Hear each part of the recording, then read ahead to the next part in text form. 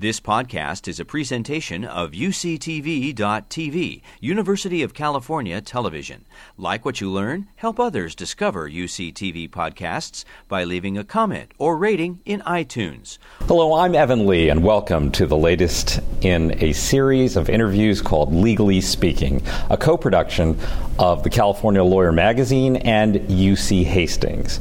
Legally Speaking is a series that we refer to as Conversations with the Most Interesting Lawyers in the World. And today's most interesting lawyer is United States Senator Russ Feingold, a three-time senator from the state of Wisconsin. Senator, welcome to Legally Speaking. Thank you, Evan. Thank you for the kind words. It's good to be on the show. I just want to talk a little bit about I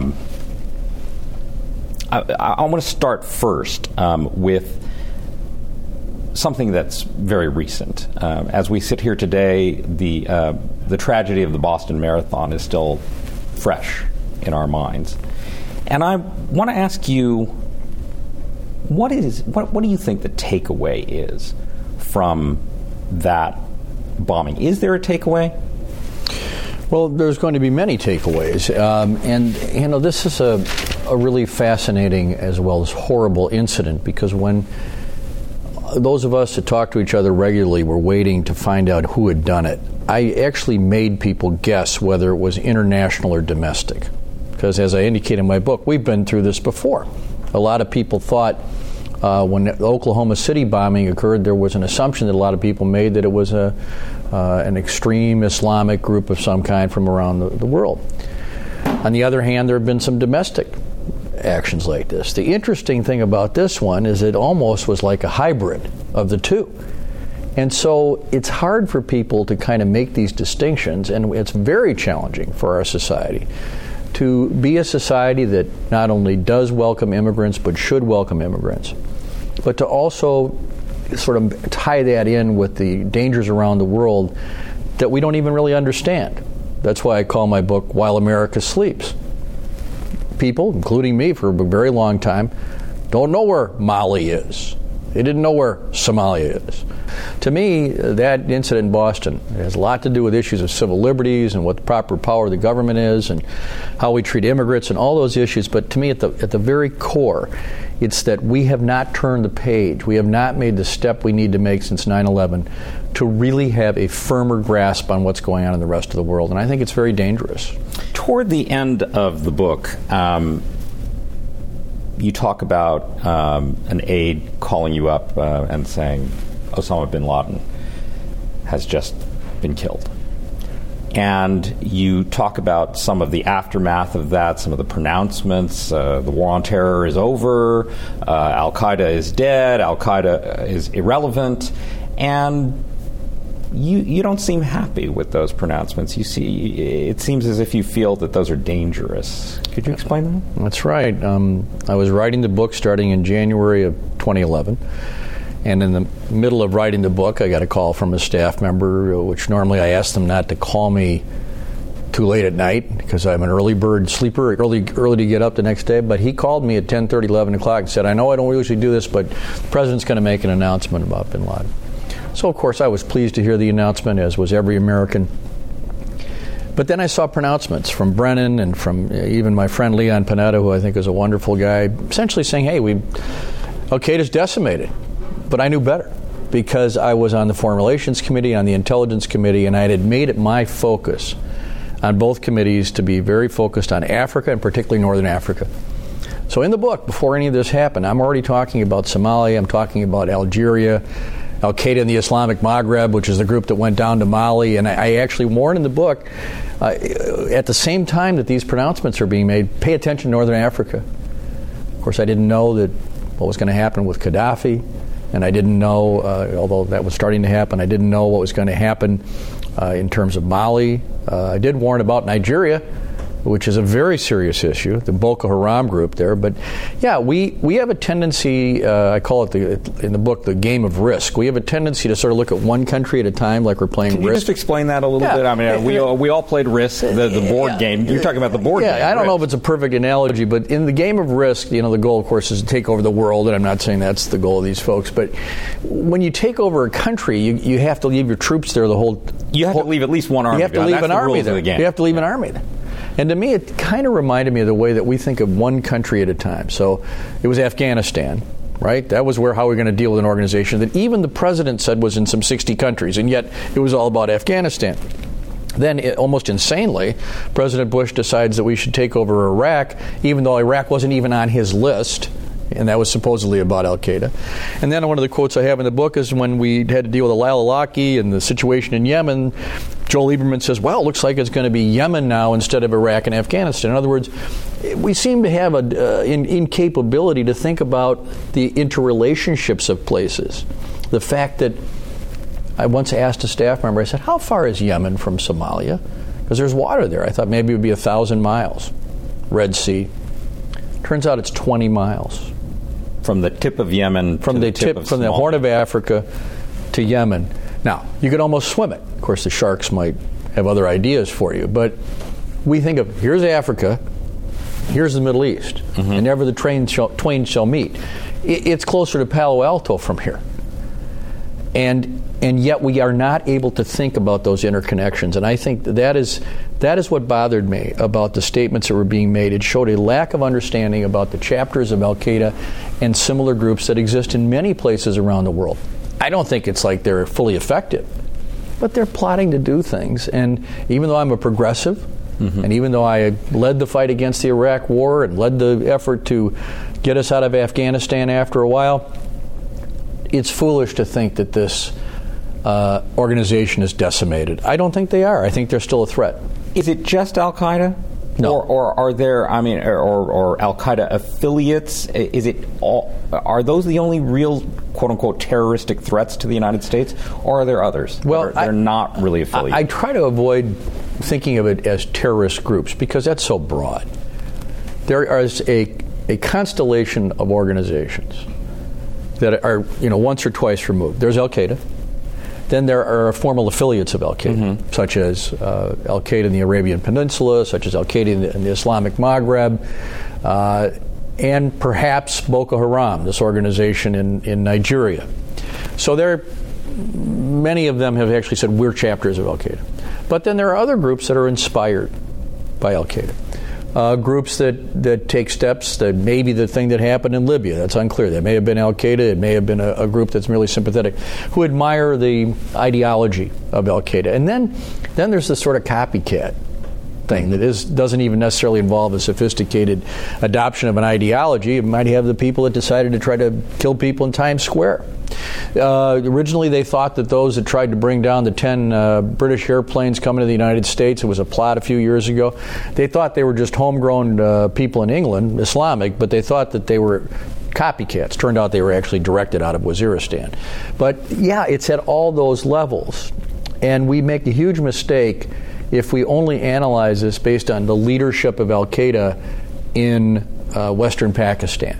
It's more difficult and more dangerous than that. And frankly, when we use drones in a way that is reckless and isn't careful about our targets, you start growing additional people who have the sentiments that can lead to this kind of action in a place like Pakistan, in a place like Yemen. But if the sequential, sort of as you've analogized it to the game of Risk, the sequential, we move to this country, then we move to this country, and our focus is entirely on this country. If that's not a good approach because al-Qaeda and other groups are so far-flung, how do you approach that? I mean, when you say 60 countries, that's almost inconceivable that we could deal with that. Well, that's what my book's about. The first thing is, it seems inconceivable if the way a person thinks about it is that we have to invade those countries. That's not the answer. Almost every country in the world doesn't want al-Qaeda there. Who wants al-Qaeda around? They would be happy to kill Islamic leaders that they don't like. They're not exactly, tolerant of anybody. And so they're an enemy of almost every country. So the notion that we have to use military force as a first resort, drones or any other tactic, when many of these countries want to work with us to control this problem, is a mistake in the first place. Secondly, we don't really have the resources, not just military, but intelligence, diplomatic and others, to really know what's happening in some of these places. I keep referring to Nigeria because I had an incident in 2001, just prior to 9/11, that I describe in the book, where we went up to a town called Kano, K-A-N-O. Kano is a very large Islamic city in northern Nigeria. It's 6th or 7th largest Islamic city in the world. I didn't know what it was. How many Americans know what it is? Well, it's on the ancient Islamic trade routes that go back 1,000 years, all the way from the Middle East, all the way to Timbuktu. It's an area that's heavily affected by fundamentalist Islam. And when we were on the streets there, we had no diplomatic presence there. We were there with one of our embassy people. We didn't have a consulate. We saw kids on the street in early 2001, not only with Gaddafi T-shirts and postcards, but bin Laden. And that was a long, long way away from Afghanistan. So I asked my staff if they could get me a briefing about this when we got back, because that wasn't our reason for being there. And she worked hard to get it, and as I say in the book, sometimes it takes time for things to get done in Washington. The briefing was scheduled for September 13th, 2001. So needless to say, there were a few other things being briefed at that time. So the problem is that we lack the knowledge of other places. When I was teaching law at Marquette University Law School, I picked up a copy of the Marquette Tribune, the undergraduate newspaper. And a young man who was a senior, I think at the time, had written a little column during the Arab Spring entitled, "Where in the World is Tunisia?" And I kind of got a kick out of it. He said there, why is it I'm a good student? Why don't I even know where this place is? Is it an important ally? Why is it he wrote that we know more about Kardashian than we do about Kyrgyzstan? It was a very thoughtful little piece. And then you realize we don't have the foreign languages. We don't have the capacity as a people or as leaders to know a lot of the key languages around the world. So not only so we can talk to understand, intercept things from our enemies, but as we found out in this country in World War II, we didn't even have the capacity to communicate with our allies. And that's why the Defense Department set up the Defense Language School in this area, because of the lack of language capacity. And we're not present in other countries as a people in the way that many other countries are more adept, such as the Russians, the Chinese. We tend to be here. We love it here. It's far away. And we lack the presence that would allow us to pick up information we need to understand problems before they occur. So this isn't about invading countries. It's about understanding what's going on in them and then working in a strategic way if we identify people that are part of Al-Qaeda, obviously, to go after them, which we have done more effectively in a place like Indonesia than we have in northern Africa. Well, if I read the thesis of the book correctly, I mean, it is sort of about invading, but not invading with armies. It's invading with civilians. It's invading with... It's about being present. The Peace Corps. It's about letting people from those countries know about us, to be here. Here's an illustration of it. Yes, it's about being there and having people feel that Americans are there and that they're positive in a place, let's say, Indonesia. 4th largest country in the world, largest Islamic country in the world, but it goes another direction. All over this country, not just in a cosmopolitan place like San Francisco, but all over the country. There are all these communities of people from these countries, Ethiopians, Somalis, Russians, Iranians. There's a lot of relationships and information that is available right here in this country, but the connections to these communities in a positive, information-friendly way doesn't exist very much within this country. So it's not just a question of going there. It's also trying to establish those links here. I think that's part of it as well. Would you say that the word outreach captures a lot of what you're talking about? Outreach, both internationally and domestically. But not in sort of a soft kind of way only. I mean, sometimes much of it would be positive. Much of it would be simply understanding Islam, showing people that you care about the beautiful aspects of the religion and having that. But at the same time, we have to have adequate intelligence capacity. We don't have a proper intelligence presence in many parts of the world because many of the resources were drained into Iraq and Afghanistan. This sort of one country at a time or two country at a time approach really eliminated a lot of the critical intelligence resources. And one thing I did really develop a strong understanding for on the Intelligence Committee is I might have been somewhat skeptical about the need for these kind of folks before I went on the committee. I changed my mind. We need to know what's going on. This is a very complicated world where things aren't always as they appear. And there are all kinds of games being played between countries, and it would be naive for us to not make a commitment to intelligence as well as military as well as diplomatic. And is that resource shortage just monetary, or is it also a lack of human resources? Going back to this, definitely lack of human resources, lack of capabilities in terms of language, lack of coordination of military, intelligence, and diplomatic information. A great example of this was the so-called Christmas Day bomber, or attempted bombing, when he tried to blow up the plane coming into Detroit. One of the reasons we didn't catch that thing in advance in the way we should have was that there was information throughout the government that if the dots had been connected, in the old FBI, CIA thing, we might have gotten ahead of it. We knew that something was that somebody was coordinating with al-Awlaki on the intelligence side in Yemen. But there also was information about this guy and his family. His dad was a prominent Nigerian on the diplomatic side, on the State Department side. If these dots, and he was living in London, if these different things could be put together, if you only think what's going on in Yemen with this one al-Qaeda guy, you don't have it. So it's coordination, it's human resources, it's monetary resources, and it's the right focus. We tend to put all the eggs in one basket, and that's why Northern Africa was seriously under-resourced in terms of our intelligence operation and others at the time of the Arab Spring. I'd like to change the subject slightly, staying with foreign relations, but moving to your very prominent criticism of the invasion of Iraq. I want to read from a March 20th kind of photo essay or photo retrospective in The Atlantic, and very briefly. It says, in the 8 years between invasion and withdrawal, more than 110,000 people suffered violent deaths as direct result of the Iraq conflict. Some estimates put that number at over 1 million. Hundreds of thousands of civilians and former combatants also suffered injury during the war, both physical and psychological. When the coalition finally withdrew in 2011, no significant weapons of mass destruction had been located, but Saddam Hussein's regime had been replaced by elective representatives. A mostly Sunni-led insurgency flared up, challenging the new government and security forces. Trillions of dollars were spent, and millions of lives were affected. But the Iraqis are still struggling to find their post-war footing, as near constant violence hampers any efforts to move beyond poverty and pain. Is the United States strategically better off now than before the invasion?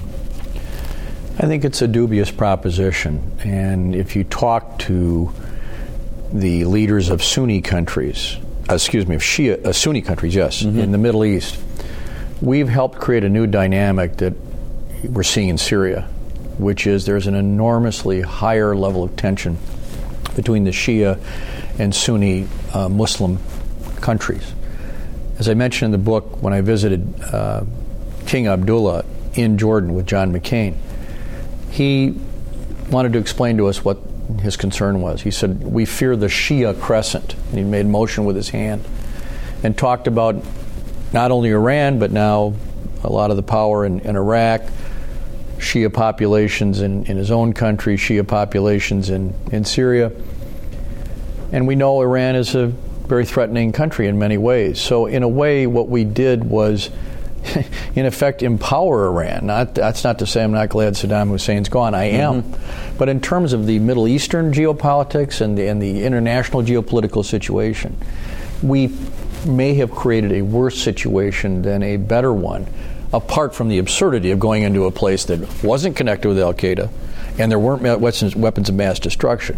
Even if it would have been a good idea in the sense of being better off in the future, we don't have the right to just go invade countries on our own without working more closely with the international community, even in a situation like that. So there, at many levels, it's very hard to suggest that this was the right thing to do or it's lucky we did it. It's not lucky we did it. It was a mistake, and there should be far more accountability for the fact that it was done dishonestly and inappropriately.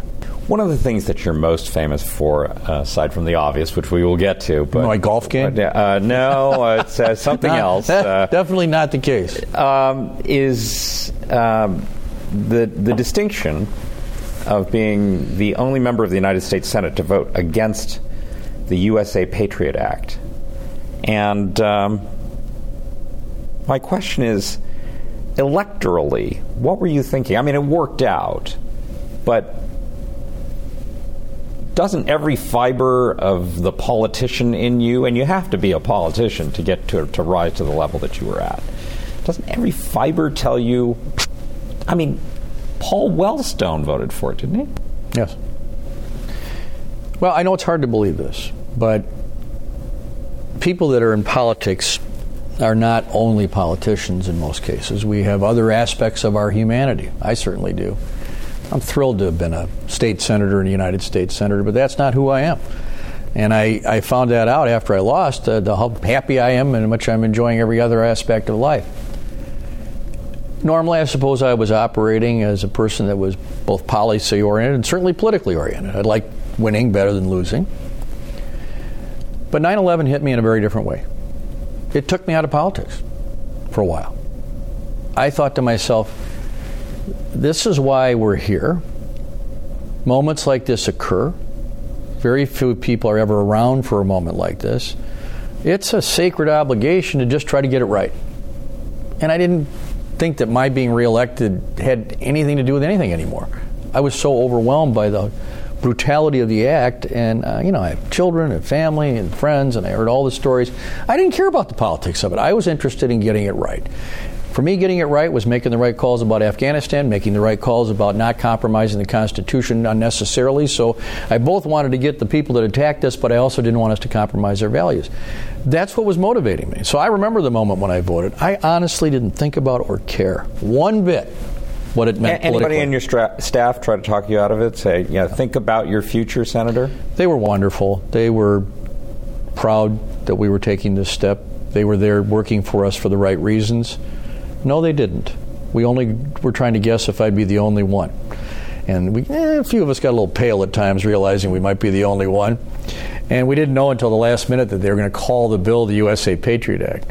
So, I might have gulped a little bit when I went down there and knew I'd be the only one. And I figured it would be, once I sort of got back to Milwaukee, I thought, it'll be interesting to start going to events now. And it was amazing. I've never been praised more for anything I've done in my life, and I was sort of surprised. From conservatives, from liberals, there was just this thank you. Thank you for telling us we can still be Americans. Thank you for telling us you can still disagree after 9/11. It was a fascinating thing, and to this day, when I'm introduced, I've gotten standing ovations in my introduction when they mention this, and then no standing ovations for my speech. It's just it's all downhill from there. Yeah, it's all done totally hard to top. But I didn't. I guess if I thought about it, I thought there may be hell to pay on this later on. But I was thinking about what had happened, the people that had been killed, and how we prevent it. And that's just what was motivating me. What would it have taken in terms of amendments to that bill that would have allowed you to have voted for it? Well, I tried to offer those amendments. I write about this in my book. It's called An Old Wish List of the FBI. That was Bob Novak's characterization of the bill, conservative columnist. There were a list of things that the FBI shoved in the bill because they knew it was going to pass it. They never could get otherwise. Things like expanding sneak and peek searches of people's houses without a search warrant to long periods of time on the ground that it was for terrorist situations, and it wasn't even used for terrorist situations for 2 years. Allowing the FBI to go after people's library records without any discretion of the court to say no, without any proof that they'd done anything bad in terms of terrorists, just that they were interested in the information. And so you found out that the librarian lobby was actually pretty strong. I knew that one before. Don't mess with the librarians. Don't mess with the librarians. It's a dumb thing to do. But I had a list of, we probably had a list of 12 things. The House actually was moving in the right direction and fixing those things, working with the ACLU. But then the process got shut down by a Democratic Senate and the administration working together to prevent me from changing it at all. And that was unforgivable and was not the right process. It was fixable. We needed a law. We needed an update on some of these things. But it was a grab bag situation for people who wanted to expand the powers of the federal government to situations that had very little to do with 9/11. True or false?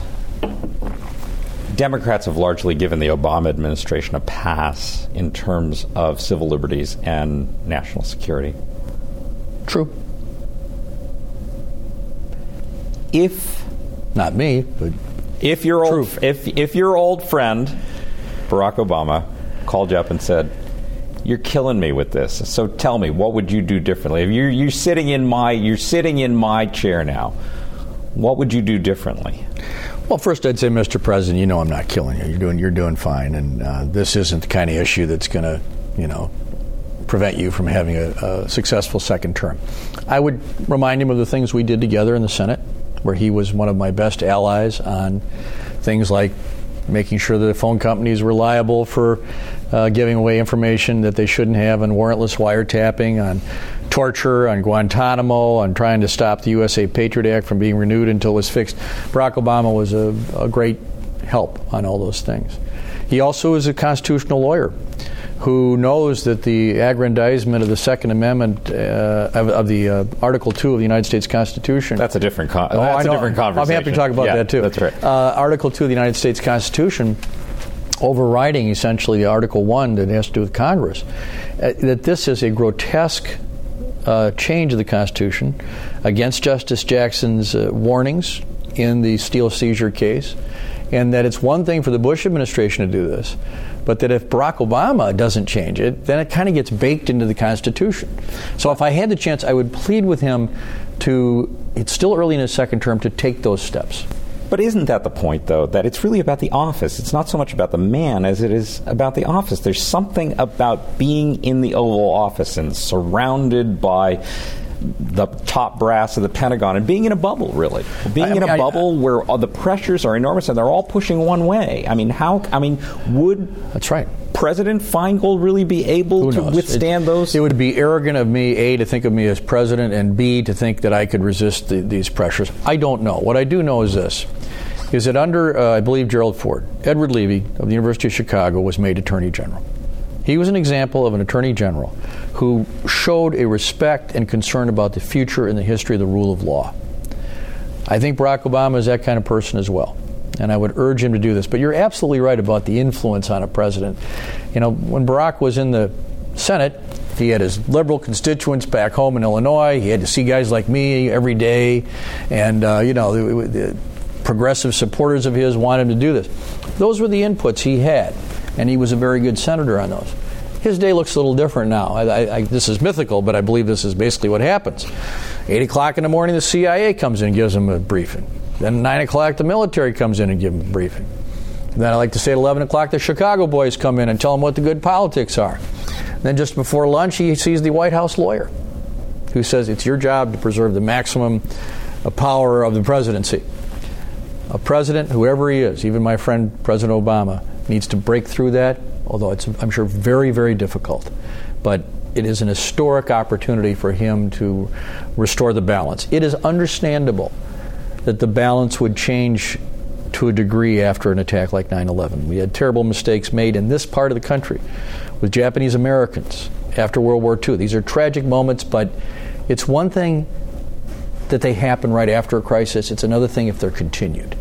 And we're in a continuing situation here where the president should take the lead on changing it. Let's talk about that other thing that you're most famous for. What's the line? You have to tell it. Is that John McCain used to go around introducing you as... Yeah, well, his one thing that Cindy McCain always says, which I love, is that John has a number of jokes, and it's always exciting when he has a new one. She used to say that right in front of him.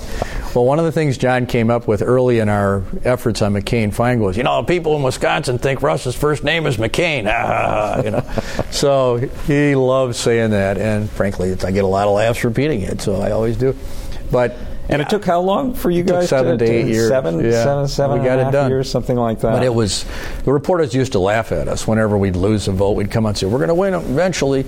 And it finally came through. And one of the things that people don't realize is despite the outrageous decision in Citizens United, McCain-Feingold is still the law of the land. The main provision of McCain-Feingold is banning soft money to the parties. That's the law.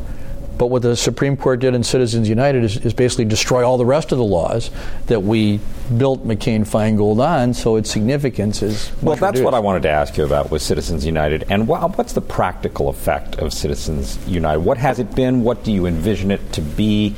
Does it permit, as you say, McCain-Feingold is still the law of the land, but has Citizens United essentially created an end run? Has it at a minimum? This is the way I describe it. McCain and I saw a big brick wall of campaign finance laws, and we noticed that one of the bricks was gone. So we got a new brick, put it in there. Then somebody came along with a mallet and smashed the whole wall down. It's all broken except for the McCain-Feingold brick still intact. The wall doesn't do you much good anymore, right? That's what they did. They took a 1907 law, the Tillman Act, signed by a Republican president, Teddy Roosevelt, that reflected the wisdom of the American people after going through the robber baron era, saying we're not going to let oil companies, timber companies, railroad companies use their treasuries to dominate our political campaigns. So that's been the law of the land, essentially unquestioned, for over 100 years. Then in the 1940s, some of the business interests in the country saw the growing power of labor unions, and they said, well, if corporations can't do it, unions shouldn't be able to do it either, so they passed the Taft-Hartley Act, which included a ban on using mandatory union dues.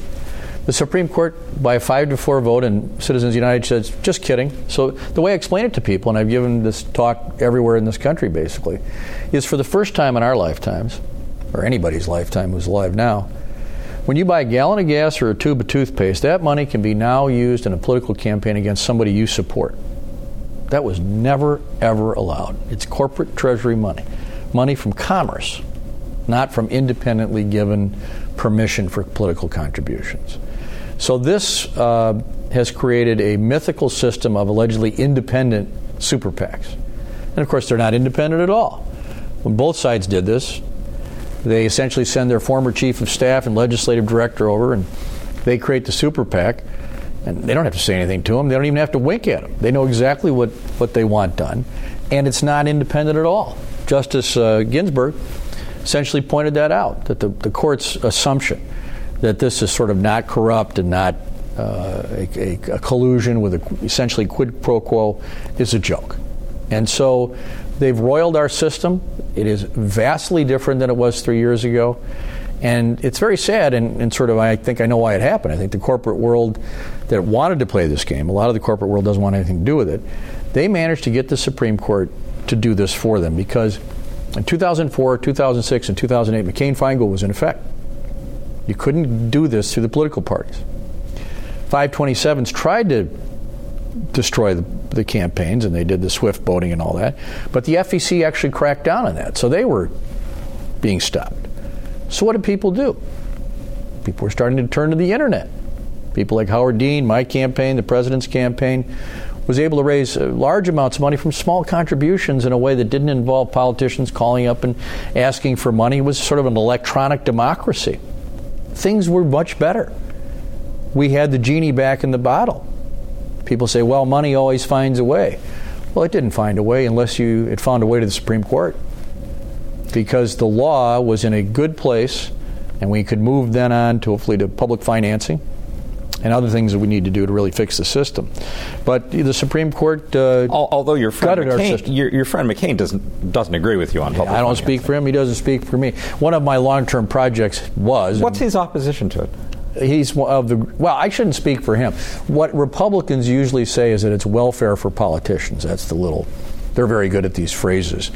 But, I'll never give up on convincing John it's a good idea. Arizona had a good public financing system for many years.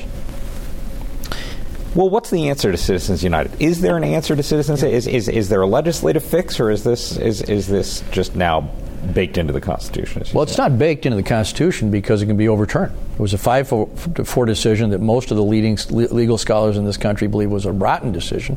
Poor law, poor precedent in terms of the use of precedent. It was bad in every respect, both the results and its legal credibility. It directly overturned a provision of the McConnell decision from a few years earlier where Sandra Day O'Connor was the fifth vote in favor. So it was only a change of one person on the court, and the legal reasoning in the thing is almost a joke. So it can be overturned. It will be overturned. The question is, how long? First thing that had to happen was the president be reelected. Next thing that has to happen is a vacancy of one of the 5 people that voted for it. When that happens, if it happens, is unclear. One of the things I like to kid about, because I don't want to be maudlin about this, is it doesn't require, somebody going to the pearly gates. The Pope quit. So a Supreme Court justice can quit, right? Maybe Hillary Clinton's going to be the next president. My prediction is over the next 5 to 6 years, there will be new justices and it will be overturned. Having said that, it's not enough just to wait for that, because it's really roiling the system. We can pass laws to make sure this information is disclosed. People aren't going to feel the full effect of what information exactly? Of these huge contributions. Okay. Because they're often hidden. The law does not, unless Congress passes a Disclosure Act, these contributions not only can be hidden, but are being hidden. This whole thing about the IRS, this had to do with organizations, and they should have been going after both sides, that take a lot of these organizations, not the ones necessarily that they went after, but a lot of them put huge amounts of corporate money into 501c4s pretending that they're not doing it for political reasons, which you're not supposed to do primarily, but they are. So essentially, we need to update that law and make that clear. But by disclosing these contributions, by making it clear who's giving $10 million and having some sense of why, this scandal will come out in the open. Here in California, I've worked very closely with the Clean Elections Campaign. I've done fundraisers for them. We are only 1 or 2 votes away from getting this through the California legislature, and I know Governor Brown would sign it. So in this great state with the most people and the most money, we think that this is the place where we can help really get the ball rolling. In New York, a different approach. New York City has the best public financing law in the country. It works very well. We want Governor Cuomo to do it statewide. So my organization, Progressives United, which is very involved on this issue, tries to operate in terms of educating the public and litigation strategy to overturn the decision, federal legislation, state legislation, everything we can do to let people know that this is, in effect, the 800-pound gorilla in the room, because both parties jumped in the swimming pool on this thing. I'm mixing analogies with the gorillas and swimming pools, but you get the idea that it's this big thing that nobody's willing to take on. But yet the public knows that there's something rotten in Denmark here. Now it's Danish swimming pools gorillas with gorillas. Yeah. Well, we want to change that imagery as fast as we can. What is the future of American politics? I realize that's a huge, ridiculously huge question, but you've been through the wars now. You've won a lot, and the last time you lost. And one of the things that really comes through in the book, which you're obviously very, very proud of, is the fact that you did what you call listening sessions throughout Wisconsin. And remind me what the pledge was. The pledge was that I would go to every Wisconsin county, and there's 72 of them, every year and hold a town meeting, an open town meeting where anybody could come. And you kept that pledge. You kept that almost pledge. 1,300 of them. 1,300. In the beginning, and for a lot of years, they were very civil 16 affairs. Years worth. Very, very civil affairs. They'd come. They were a little hesitant to talk. People were so nice that once in a while I liked it when a guy roughed me up a little bit to make it a little more interesting. Sort of gave me a hard time. Some people would boo him. I'd say, "Come on." But you had no shortage of that by the end. Can you just describe that a little bit? I mean, sadly, what happened? What happened? Barack Obama became president. Within days of the inauguration of that new president, who won overwhelmingly, things turned nasty. People started showing up with hats that I thought they were fishing hats, new kind of fishing hat, with tea bags coming off them. And they started saying that the president was a socialist. They started saying that he wanted to have the death panels. They were making up absolute malarkey about what was going to be in the health care bill, what it was going to do. It was incredible. It was, and people in Wisconsin are so polite. It was very surprising to see a tactic that was clearly meant to shut down the town meetings. And we didn't have to look too far. We found, I have it in my book, While America Sleeps, there's actually a little memo created by a guy in Connecticut, how you can disrupt a town meeting and how you can make the elected representative never want to do them again. So they I was a guy that was very perfect target, because I had made this promise. They knew I was going to do it. You'd been doing it for decades. I wasn't going to stop. I took my medicine. It was very harsh. There were times when I couldn't even, say what I wanted to say because of the chanting and so on. But I figured, you know what? People gave me 16 years of good meetings. I can take a couple years of bad meetings. But it was unfortunate, and it scared away a lot of the people who came just to talk and were polite, and whatever their political view, they made them uncomfortable in the room. It had a feel of almost being a little dangerous at times. Not to me personally, but it just seemed like people in Wisconsin don't generally like that sort of thing. So they were smart enough to know that people would start staying away if they felt that people were going to be yelling at each other. That's not what people wanted to do. Short-term phenomenon or sea change? Short-term phenomenon. I think that groups may try these tactics again, but I think this time the majority of people who don't believe in these kind of tactics will not put up with it. They will come to a meeting and say, cut it out. But because it was so new, I think people felt intimidated and didn't know how to sort of demand that their neighbors cut it out and be polite to each other. That's all we can ask. Obviously, you can't ask that people don't get mad and feel strongly, but to be very rough on. I remember one guy at one town meeting said he had a bad heart condition and he couldn't get any insurance, and they started yelling at him. It was just, I was kind of surprised. So if there were a young state senator in Wisconsin who wanted to pick up on your idea of these listening sessions, you wouldn't say, hey, listen, it was a great idea in its time, but that's past. No, I wouldn't. I would tell them to do some open meetings. Of course, now, which I didn't have the ability to do when I first became in politics, you can do electronic meetings. So I would never eliminate the face-to-face meetings completely, but you can do them in different ways, and if it's clear that people are going to disrupt, announce meetings, you can have other types of sessions. But I do think there is still a place, hopefully in American politics, for open forums where everybody's invited and everybody behaves. But if the ground rules aren't respected of being polite to each other, then something else has to be developed. But I wouldn't tell people not to try it. I think maybe people realize it kind of backfired in the Tea Party. They didn't have a good election last time. No. Reading the book, it really seems as if a lot of your fondest memories from public service came from those listening sessions. I love the people. Almost every chapter starts and ends with a listening session, and they're not always favorable. No.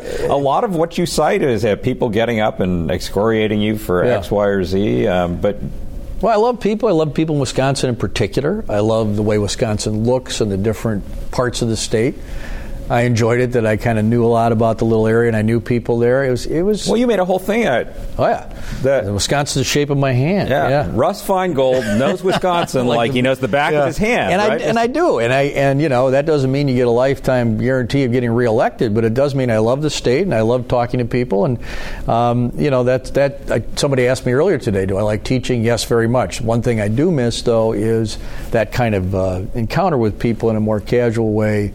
Where they're just sort of telling their elected representative what they feel. Yeah. So, there were some tough moments, but overall, a lot of laughs, a lot of great ideas, a lot of really bright, impressive people who normally would have no chance to talk to their senator, but because of this system, they can come every year to every county and talk to their senator for, as I said, some of them did. For a minute or two. Oh, yeah, there were people who came every year. And the sad thing about the Tea Party disrupting is some of those people no longer felt safe or comfortable being there.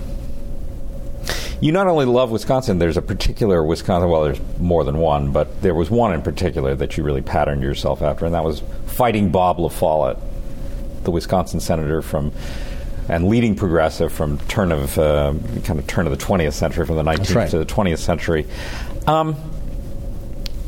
Is there a future for progressivism in the United States? Some people would say, well, there's a reason that the progressives were so popular going from the 19th to the 20th century. You had, this massive increase in population. Living conditions were different. You needed to regulate the railroads. And the railroads aren't what they once were, and they're not in need of regulation in the same way that they were at the turn of the century.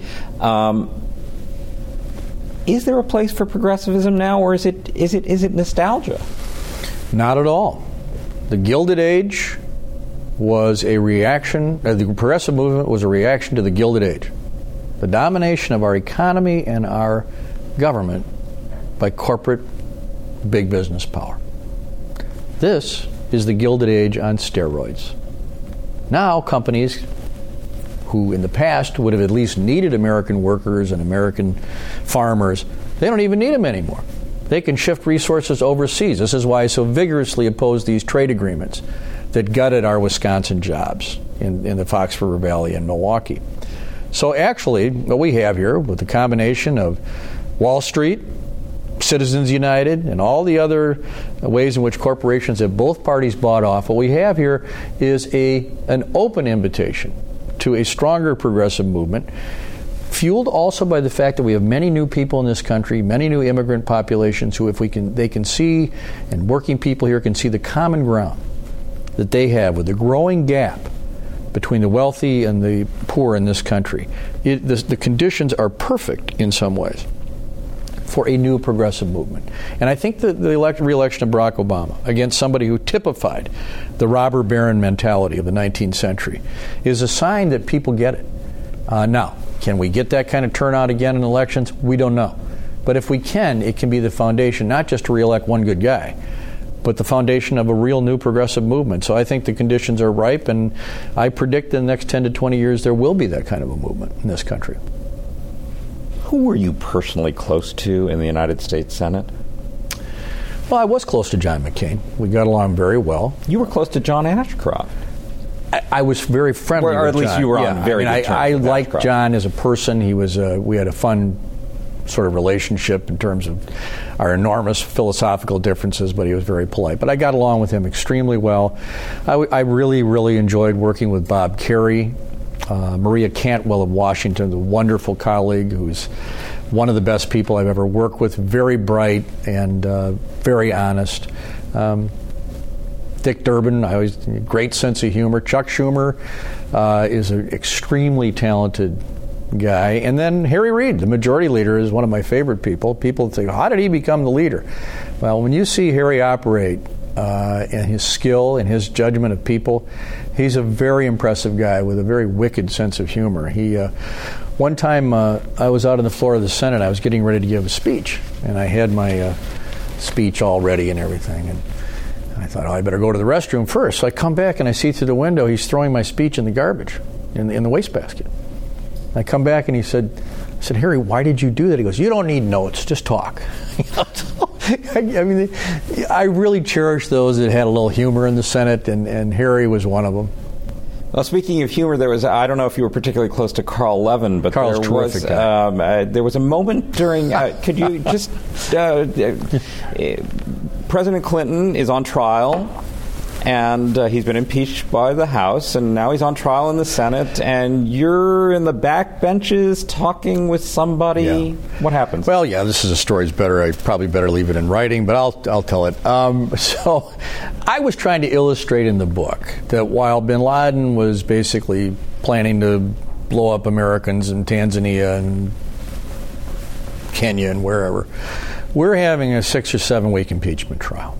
And at first, everybody was very serious, but it went on for all day, every day, including Saturdays, for about 5 weeks. About 5 weeks in, and they only gave us 45 minutes for lunch. About 5 weeks in, we're coming back from lunch, and I'm in the back of the room chatting with Bob Kerrey and Paul Wellstone. And we're kind of yucking it up, trying to get a few laughs. And all of a sudden, Carl Levin, with a very serious look on his face, he's probably the best lawyer in the Senate. He's got those little readers, and he's got a piece of paper and notes. He comes kind of running to the back, and he goes, you guys, I have a kind of a embarrassing question. He goes, I'm not sure. He says, what's a thong? A thong. A thong. And Wellstone and I couldn't breathe. We dissolved in laughter. And I choked out the words to Bob Kerrey, "Bob, I think you should handle this." So as we walked away, he's got his arm around a very red-faced Carl Levin, who's having what a thong is explained to him as the Chief Justice is gaveling us back into order. Obviously not something... You had to be there, huh? Had to be there. I did. Not something I revealed till I left the Senate. I hope Carl will speak to me again, but it was unbelievable to think that we were sitting on the floor of the United States Senate having that conversation instead of focusing on the issues that our country faced. You spent 18 years in the United States Senate.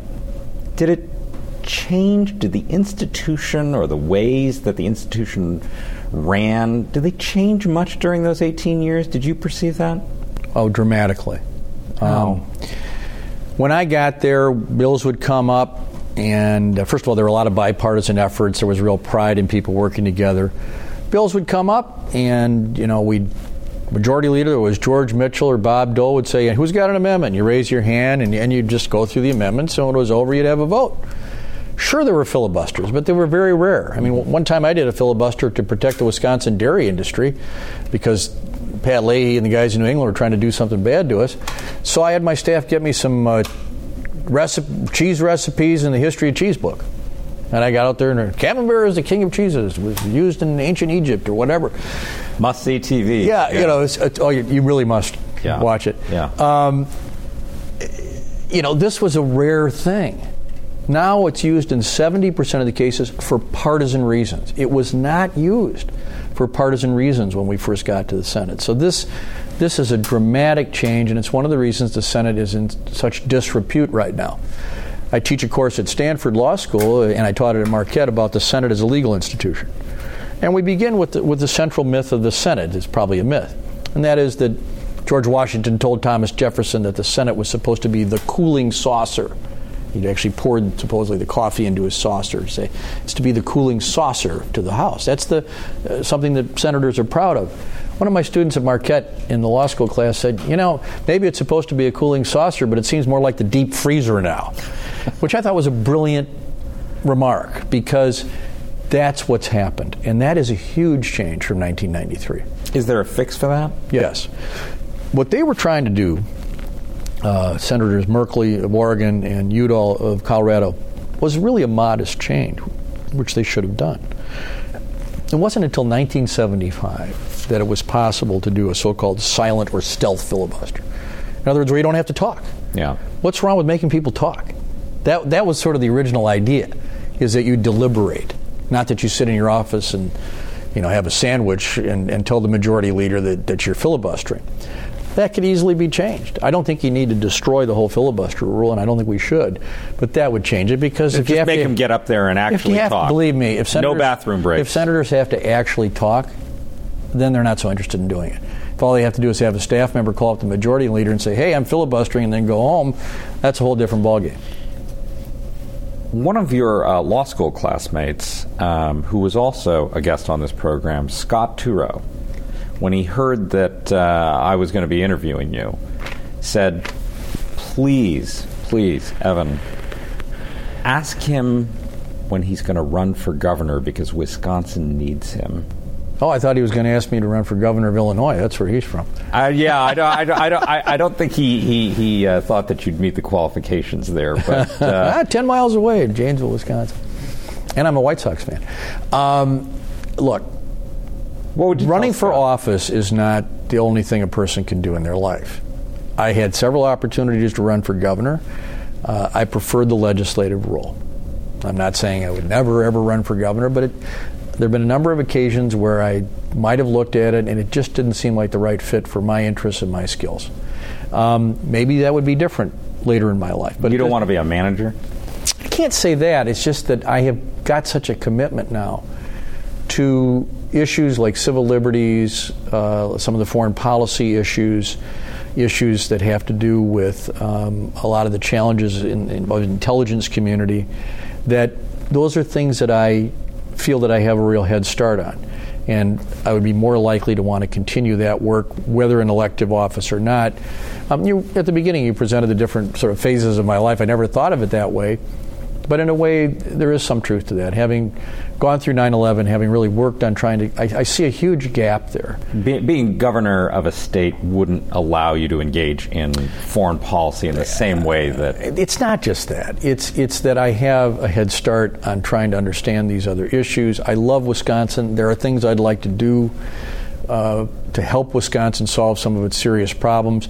But I think at the moment, my mindset is one that really feels I need to do more in some kind of public service, maybe not elective office, to try to help us get a better understanding of the rest of the world. I just see that as a huge problem. Maybe I'll have a different attitude in a few years, but not for 2014. Senator Russ Feingold, thank you for speaking legally. It's great to be here. You've been listening to a podcast by University of California Television. For more information about this program or UCTV, visit us online at uctv.tv.